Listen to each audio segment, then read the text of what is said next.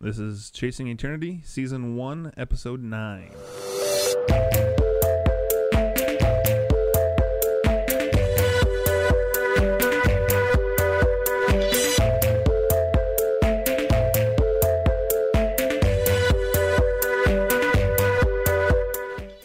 Welcome back to Chasing Eternity. I am your host, Chris Croats, joined by my co-host, as always, Adam Oldham. How you doing today, Adam? I'm doing well, Chris. The year is coming to a close at school, so it's that busy time of year. But things are going okay with us. Glad to have you back in town after some traveling about. Yes, definitely. Good to get back. Good to get back to normal scheduling. When we first got together and got all of our thoughts together for this podcast, it was like, oh man, we're gonna be able to record a lot, because there's really only one Tuesday out of the month where we know one of us has something going on that can't be scheduled around. Yep. But it's been pretty consistent. We record, and it's like 2 weeks later we record again. Yes. Just we both have families, and we both have very busy lives. But maybe one of these days we'll be able to record like 3 times in a month. That would be amazing. That would be awesome. We're just so busy out there actually chasing eternity that we don't have enough time to sit and reflect on it, Chris. I see what you did there. I know. I see what you did there. Yes. Okay. So let's get into it. This Quote of the week you have your quote. I have the quote, and I think this quote will be very applicable to what we're going to talk about. It's more of a series of lyrics from something that you may recognize. All right, the lyrics are, "Who am I? Can I conceal myself forevermore? Pretend I'm not the man I was before? And must my name until I die be no more than an alibi? Must I lie? How can I ever face my fellow men? How can I ever face myself again? My soul belongs to God, I know. I made that bargain long ago. He gave me hope when hope was gone. He gave me strength to journey on. Who am I?" I'm going to answer the question. Who is he? Jean Valjean. Jean Valjean. I was as you're reading that, I was trying to pick out when that is in the musical. It's not it's not his soliloquy. It is, I believe it's after, or it's right before he rescues Fantine. Yes. I believe. Yep. Right? He is being, this is a quote from Les Mis, from a song called Who Am I, by Jean Valjean. And in the musical, if you have not seen it, this is a moment where a creature from Valjean's past, Javert, the constable, sheriff, lawman, has finally hunted him down and found him.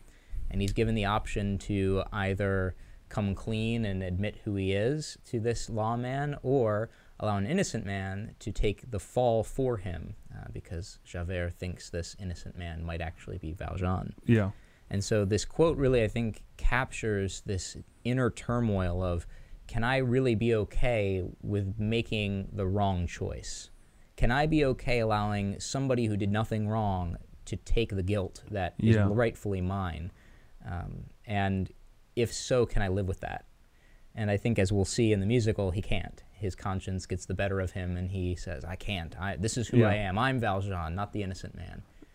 But it's this very powerful moment of conflict, because not only is he sitting and saying to himself, can I live with this? But I'm the master of hundreds of workers, and they all look to me. Can I abandon them? Mm-hmm. How will they live if I'm not free? Yeah. And so this turmoil of, do I do the right thing and possibly ruin everything I have and implicate other people? Can I live with that? And we learn that he cannot, and he admits who he is. Yeah. This is actually one of my favorite songs in the musical. I'm glad that you picked this. And by the way, listener, if you didn't look at the title of this podcast, we're talking about Les Mis today. Yes, we are. So that quote fits in. And so let's just jump into it, because I want to respond to what you said about this, these lyrics of this part of the musical. And I really like you said turmoil, and I think that is the perfect word to describe what Valjean is feeling at this moment. He says, it says several times in this song that, if he doesn't do anything, then that person is condemned. Yes. But if he does that, then he says, I am damned. And it's just like, it is so powerful to watch. Oh, yes. To watch him, work through this, of course, and it's all written out, and the lyrics are very powerful. The music is very powerful. I think regardless of which fan you are of the actual Broadway actors doing it, or what's his name, Hugh Jackman. I think they both do a great job of singing this song. It's just very powerful, and I think it mirrors a lot of an inner turmoil that a lot of us have. Yes. Of, can I do this? When faced with, we're going to be kind of all over in this podcast, because I was kind of thinking like, okay, how do we stick to our normal schedule here of likes, dislikes, and then points to eternity? And there's just so much that is going to overlap here, and especially here thinking about our own decisions that we make with sin. Yes. Right? Like, and same thing in this song, it says, can I ever face myself again? Actually, you actually read that part. Can I face myself again? When I heard that the first time, I'm a new fan of this musical, I guess. I didn't watch it until earlier this week, and that's what prompted us to do this, because I was like, have you seen this? And Adam, you were like, yeah, like, where you been? Yeah, 10 years ago, yeah. But it was, I hear that, can I ever face myself again? And there's times in our lives where you've done something wrong, and it's like looking yourself in the mirror. It's hard. Yes. It's hard to do that, knowing, wow, what did you just do? And so this song, those lyrics, very good. Very good. And so with that, as we enter into trying to parse out some important things of Les Mis, I think talking about some of the things that we like and also the spiritual application sort of combined, I'd like to start off by looking at some of the big themes that really just this musical conveys so well. Okay. What you got? I mean, the very first theme is this expression of human emotion, and a very powerful expression of human emotion, specifically misery, right? Les Mis. Okay, that makes sense. And it's like, well, why is this called Les Mis? Sense. And you sit and you reflect on this, and whenever you listen through to the music and to the lyrics, the anger, the depression that people are experiencing, the musical opens up with this song. You have these men that are condemned in a prison kind of grunting at each other. At one point, one man cries out, sweet Jesus, hear my prayer. And the rest of the men look back and are like, sweet Jesus doesn't care. This very downtrodden, like, no one cares about you. Even Jesus doesn't care about you here. You're standing in your grave. You're here until you die. This is not life, joyful happiness. You're going to be here until you die. Very dark. Very dark. And it doesn't stop. No, then we move on. That's just the beginning. Then you have this moment where, again, we kind of fast forward in time a little bit, and you have this song called At the End of the Day. And as I was reflecting on this song today, I feel like that's an expression we use a lot of times when it's like, let's stop sugarcoating things. At the end of the day, this is how it is. And this song is so incredibly cynical of life. At the end of the day, you're another day older. At the end of the day, you're another day colder. And that's all you can say for the life of the poor. When you're poor, it's a struggle, it's a war. This is just a horrible, miserable experience. And then that powerful emotion of misery and negativity carries over into how people interact with each other. In that song, At the End of the Day, as they bring Fantine into the mix, and someone reads a letter of hers and kind of outs her personal business. What jerks. What jerks, right? And they're so impolite, like they're so rude to this poor woman. But in that, they make the comment, and there's trouble for all when there's trouble for one, right? At the end of the day, you're going to be nothing but trouble. And when one person has trouble, we all have trouble. And so get out of here. We don't look out for each other, because if you're going to cause problems, we're all going to deal with it. And so there's this very cynical, very heartless we don't have time to deal with you and your problems. You can take your little child and go deal with that somewhere else. You know, you're just going to raise problems here for us. It's heartless. And so heartless. And the way they speak about, oh, you know, you've got a child somewhere. You're off sleeping around with men, doing this and that so you can pay for this. Like, they're just so heartless. Yeah. And translating this emotion beyond just the human aspect of the anger.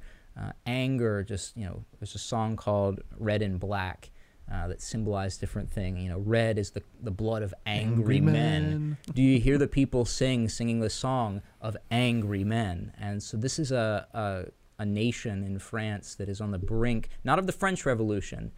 This musical actually takes place later after that period of time in the 1830s. You can look into the history of that if you want. But people were angry at injustice and poverty and how people just didn't feel like they had a voice. And this anger of resentment of no one cares and no one's given us a chance to this, well, life is what it is, there is no hope, really just, it screams in this musical. And I feel like through the lyrics and the musicality, it was an incredible picture of human emotion. Yeah, you think about that that scene of Fantine when she gets found out that she has this child.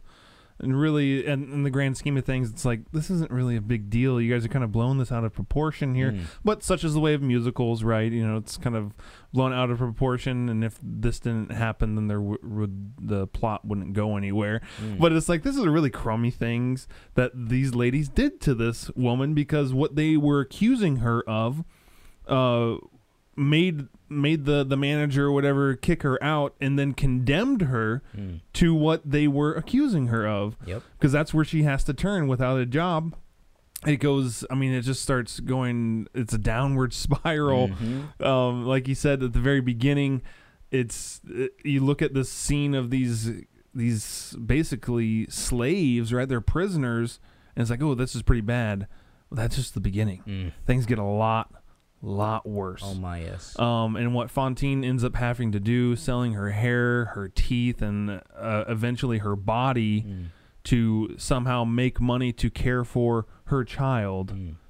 It's just hard. It's hard to watch. It is. And when I was watching it the first time earlier this week, I was just like, man, this is raw, you know. And then there's no, so wrong. You know, there's no nudity and, you know, explicit stuff going on, but the way the words and the music and the way that they portrayed it in the movie version, it was just like this. I feel for her, you know. It's like, like there's no option. No.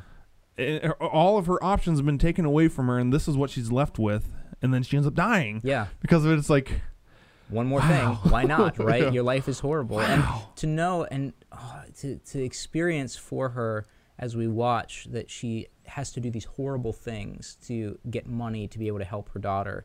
It's not like her daughter is being taken care of by kind, loving people. Yeah. You have these very horrible, you know, taking advantage of people, innkeeper, husband and wife, who are just out to you know, take from everyone, and they're so manipulative. And you sit and you look at this, and it's like, this is what this woman has essentially died for, to allow her child to have the care of horrible people. Yeah. And when you speak about her misery, like in her, you know, famous song, "I Dreamed a Dream," like the lyrics, that whole song begins with this idea of, you know, there was a time when men were kind and their voices were soft and their words were inviting, where love was blind and the world was a song and the song was exciting. You know, there was this wonderful time, and then it all went wrong. Yeah. And you just witness the death, like the spiritual, emotional death of a person that happened long before she physically died. And I feel like all of us have been in a place where we have felt our very spirit die because of horrible circumstances, or something did not work out the way we thought it would, or, you know, we've been found out, just like she was.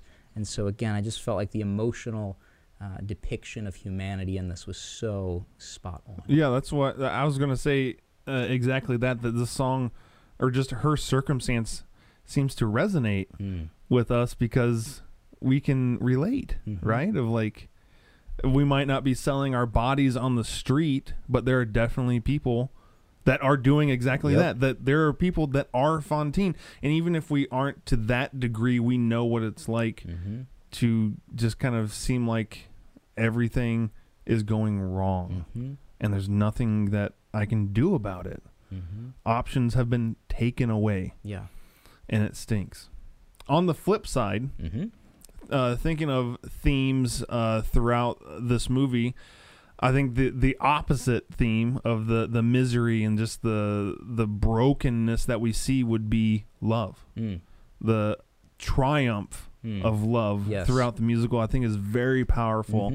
You think about how this criminal Valjean, he doesn't owe this lady anything, and yet he realizes, oh, I did her a wrong, and so I'm going to try to make this right. And then in doing so, he meets Cosette, and he falls in love, and the way that a father loves his child, and yet this isn't his child. No, it's this lady that supposedly he wronged, and he just kind of did what he could, and he ends up falling in love with this child.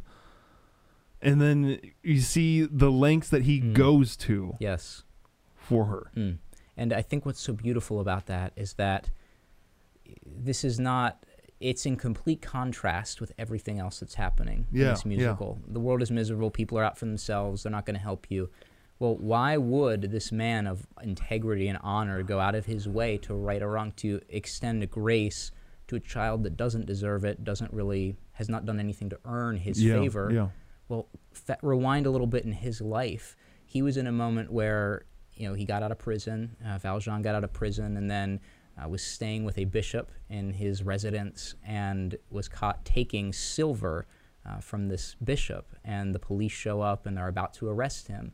And the bishop says to the police officers, oh, no, I gave him the silver, and he actually forgot to take some of it. So here, there's even more you forgot to take. I told you I gave this as a gift.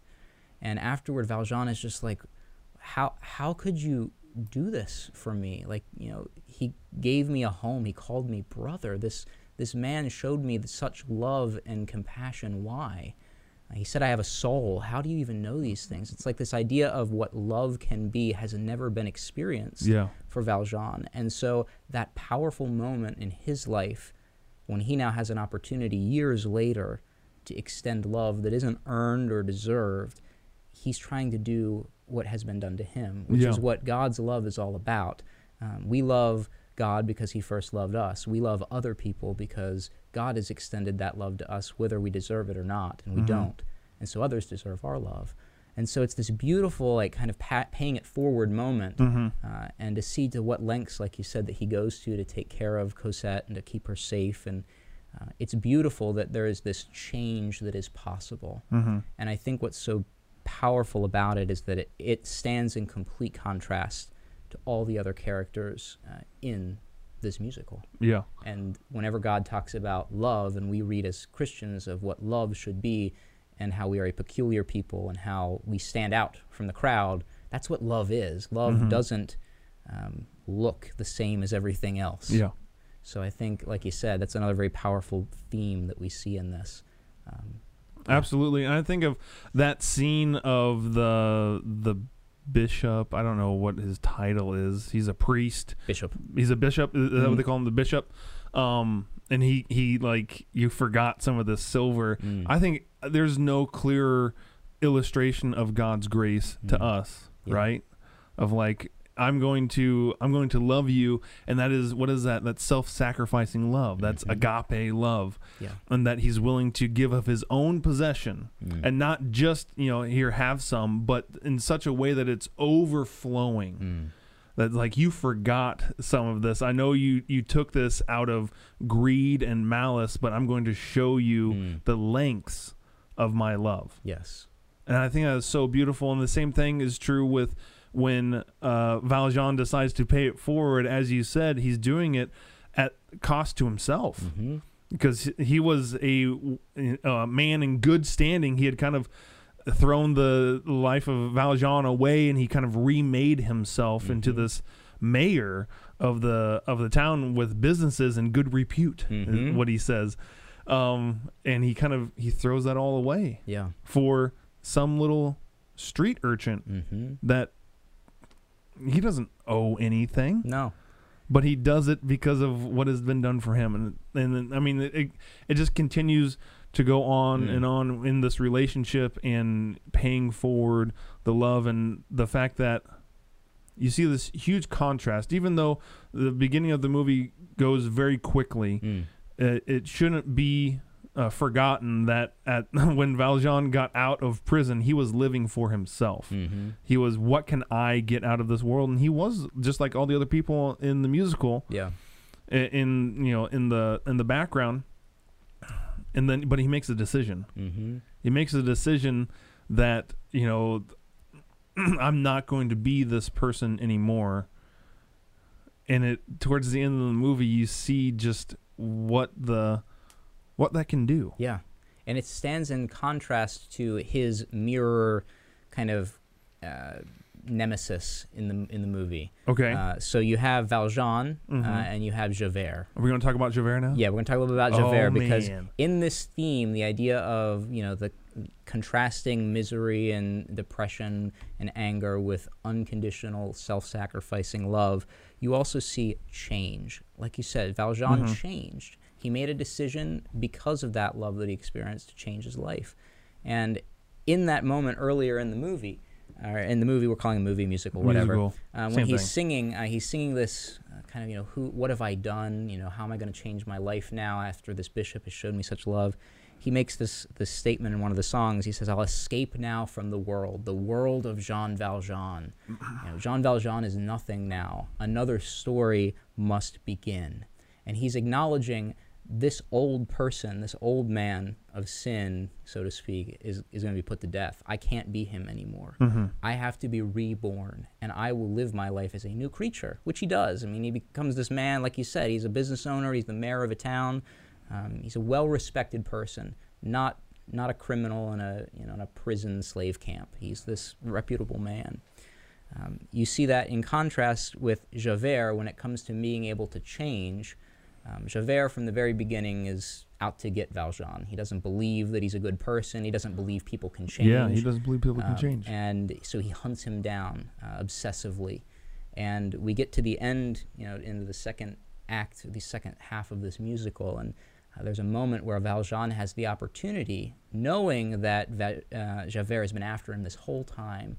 He has the opportunity to kill him, or to end him, but he doesn't. He saves Javert's life. And Javert is completely taken back by this. He doesn't understand. He doesn't understand. He's like, but you're a criminal. Like you're a bad person. Yeah. I'm the lawman. I am the right one. Yeah. He even says, like you're trying to play a trick on me. You're trying to do this so that later on you can. I'll do you a favor. Yes. And this idea of unconditional love, of no, I'm doing it just because I love you, regardless of what you've done to me. He doesn't understand that. And so, unlike Valjean, he actually says the exact same words, this idea of I will escape now from the world of Jean Valjean. So now Javert is going, I'm going to leave this world, but instead of saying another story must begin, he says there's nowhere I can turn and there's no way to go on. He is so engrossed in being right and being unwilling to accept that he was wrong, that he takes his own life. And so rather than changing and being born again, so to speak, he decides that my life is not worth living, and he ends his own life. And it's this incredible message of change is possible, but you have to be willing to open your perspective a little bit, that people can change. And if you don't think people can change, which he obviously didn't believe Valjean could change, how could I believe I can change, is the message Javert seems to ask himself. Who am I? If this is true, if Valjean really is a good person, and I've spent my entire life hunting him down, how can I live with myself? Yeah.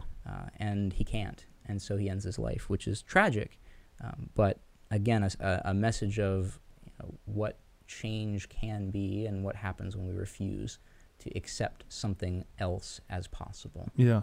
And you look at the thing that really sticks out to me in this, compare and contrast of Valjean and Javert is that I talked to you about this yesterday about how Javert, with his hunting down Valjean, He is like, I am doing God's will. Yes. This is what God wants me to do, is to hunt down these dangerous men. Mm-hmm. And that's how he views Valjean. Yep. And he's like, this is God's will, and you are in, stark contrast to God's will. Yes.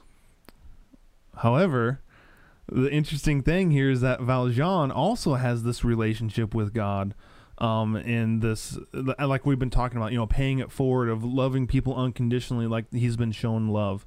And he has several conversations with God throughout the musical. It seems anyway that he's having these conversations with God, and he's viewing himself as, this is your will. I'm trying to do your will here. So it's very interesting to see these two men both thinking or trying to do God's will, and yet they are in opposition to each other. Yes. And I think that's so true of us today. We all think we're doing God's will. Uh-huh. And so what is the right way to do God's will?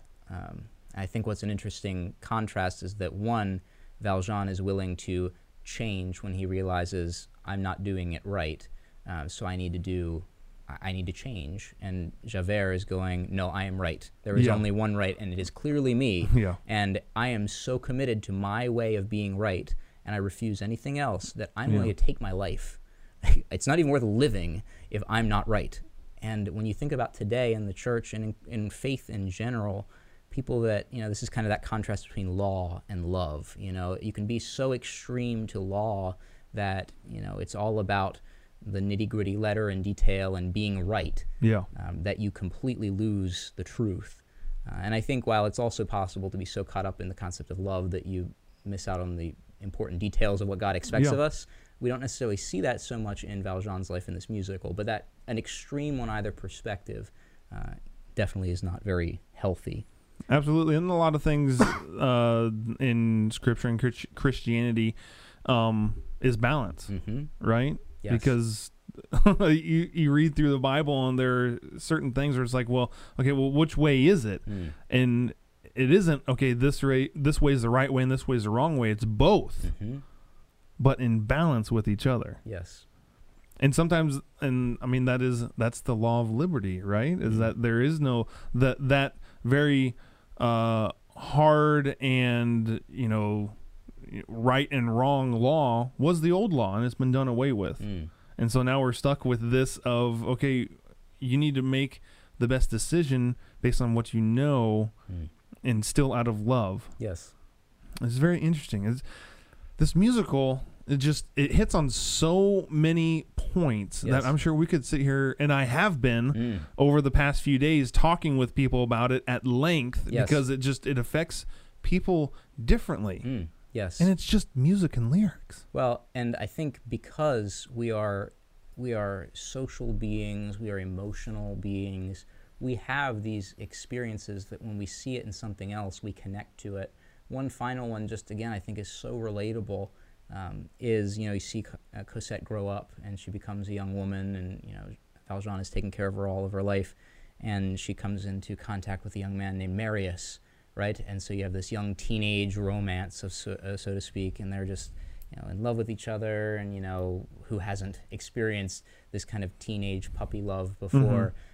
But even more dramatic, you have Eponine, who comes in, who's like the friend, who's like, but I kind of like you too, Marius, but, I guess you don't see me sitting here. You notice, the new girl, and she's so cool, and I just wish you would notice me. And so you have a love triangle. You have the I wish you would notice me of Eponine. You have the young love that is infatuation without a whole lot of rational thought behind it. You just see this like incredible, like, who hasn't been there, right? Who hasn't experienced the turmoil of what relationships are like? Yeah. And again, it's just so powerful, and you look at it and you go, I feel like I've been there before. I know how it's hard to make a choice between two great options. I know how it feels to be ignored, and so I felt like, again, that's something else that this musical really, in terms of capturing the human experience, that relational component is also very powerful. Well, in that love triangle too, talking about Eponine, and this is another kind of undertone in talking about change, or regardless of circumstance. You think about who Eponine's parents are, and they're those the innkeepers who are, stealing and extorting their customers. Yeah. And you see, I mean, that is their theme throughout the entire musical. Is they're all about themselves and even over each other. But yet Eponine rises above that. Yes. And she, not only is she a good person, but she makes great choices. Even though she keeps that letter, she ends up giving to what's his name? Marius in the end. It's just, I mean, it's just, I watched a trailer for the 1998 version with Liam Neeson in it, right? And of course, trailers were very different. Yes. What is this? Almost 20 years ago? 1998? 1998 is 20 years ago? I know, Chris. We're getting old. Okay. But it was the thing that really caught, or I remember from that is, in the movie trailer voice, it's a triumph of the human spirit, but as cheesy as that sounds, it is. Yes. It is. And when you see Eponine, and it's just like, wow, okay, she's actually a good person. And Marius doesn't even see her as an option. It just tears at your heart. And it's like, man, I feel for her. But it's also like, but these two are like a perfect match for each other. And that's the definition of a love triangle, right? And it's like, what do you do? And at one point, she even, like, at a personal cost, she alerts Marius and Cosette that, hey, there are bad things here, you need to run away. And her father is enraged, disowned her. And so it's like, wow. So love that may not even feel fair or right, making the choice to do the right thing, stands again in such contrast to everything else around it. Yeah.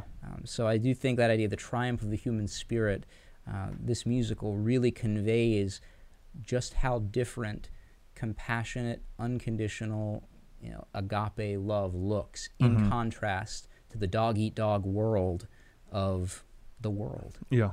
I have one more. Okay. I have one more. I was trying to think, I was racking my brain today, trying to think of, like an overarching theme, thinking about, how does this point to eternity?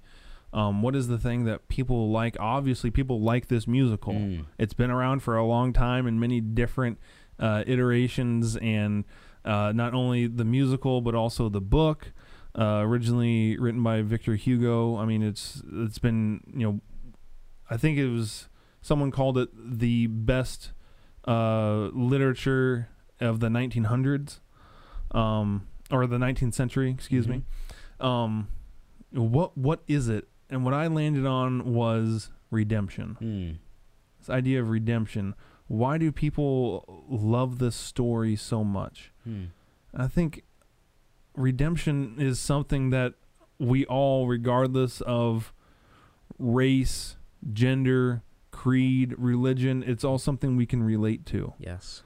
This, even if you don't even read the Bible or believe in it, I'm not sure many people, you'd have to be pretty prideful and arrogant to be like, no, I am the perfect man. I think everybody feels this sense of, I've messed up. At some point in my life, I've messed up, and if only I could be redeemed. And of course, for Christians, that it's a deeper sense there of redemption, realizing the price that was paid for God to redeem us. Yeah. And I think that's where the other side of it, too, not only this idea of redemption for the things I have done wrong, but also the coming of justice for those that have done wrong to us, and seeing that there is anger, and rightfully so. When we talk about God being angry by sin and disobedience, it's not right whenever bad things happen. If we've caused those bad things to happen in our lives, how great is forgiveness? But when wrong things have happened to us, we've been oppressed, we've been cast down, we've been told to look down, there's no hope. We look forward to the day when we collectively, the world, will be redeemed, and this misery that stands in contrast to love will finally be put to an end. And that's such a beautiful, kind of hopeful message that one day all of this misery, all of the challenges of life, all the hard things we experience will disappear. Of course, we have the choice, just like Valjean and Javert did. We can either choose to do it our way and refuse to accept that truth that there is a loving God who wants us to live our lives in service to him and others. We can refuse to do it his way and want to do it our way, and be so committed to that we end up leading to our own downfall. Mm-hmm. Or, like Valjean, we can accept that love from God and change and be able to experience that redemption. Any parting thoughts? This is a powerful, powerful musical. I am partial to the 10th anniversary Broadway show.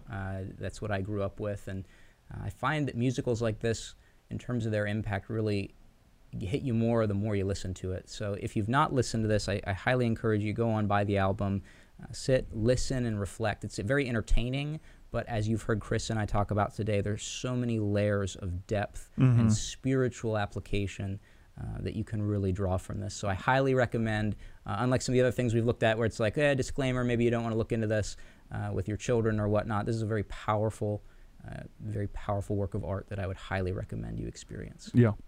And even, I know the Broadway diehards, when they heard Russell Crowe sing for the first time, they cringed, and I read one review where they walked out of the theater because of Russell Crowe singing. We were not entertained. But I actually, because it was the first style or edition that I watched, I actually prefer the movie right now. I've definitely listened to the movie soundtrack more than the 10th anniversary, and I explained to you, because Russell Crowe's voice is so distinct. Yes. I know when he's singing, right, and so I can follow it a little easier. But he doesn't have like the worst singing voice. By no means. It's not the worst. He just voice. doesn't have a Broadway caliber singing voice, yes. like the actors of the Broadway show did. And I think that's something else even more impressive about the movie. I mean, you see someone like Hugh Jackman, who I thought did an incredible job singing, and this is Wolverine. Wolverine doesn't sing, but he did, and he did a very good job. Yeah. And Russell Crowe's acting, like, the movie is very entertaining. It's very powerful. It's just, again, if it's what you're used to, you know what you know, and you're typically happy with what you know. So I'm glad that despite some of the artistic challenges by Russell Crowe singing, it was still powerful for you. Yeah. And again, I would highly recommend anyone watch the movie musical version too that recently came out. Very, very good. So if you haven't watched or listened to Les Mis, go out and do it. Yes, do it. Highly recommended, and then find someone to talk to about it, because that's how we really experience art. Yes. Instead of being consumers, we need to learn how to chew our food or our art that we're consuming, and the way we chew it is by talking to people, and that's kind of what this podcast is all about. A couple of shout outs real quick. I'd like to thank Strong Church for hosting this podcast. And also, if you haven't checked out our other podcast, the Overcome Porncast, The Trend, and Technically Speaking, go check them out as well. Any parting shout outs, Adam? I guess I will give a parting shout out to Mrs. Mitchell, my high school choir teacher. We, at various points over my 6 years of high school, because it was a 7 to 12 high school, sang various excerpts from Les Mis. And so I really got exposure to this early on in my life. And again, even in high school, even kind of, I guess, middle school age in that 7 and 8 grade, the music was very powerful then and helped impact my life. So thank you, Mrs. Mitchell, for introducing me to this wonderful piece of work. All right. I'm going to give a shout out to Russell Crowe, because I know he listens to this podcast. I know he does. And he's one of our preferred listeners. Don't let the critics get you down. You keep on singing, man. You changed my world. We are generally entertained, Gladiator. We are generally entertained by you. All right. Thanks for tuning in this week. We'll see you next time.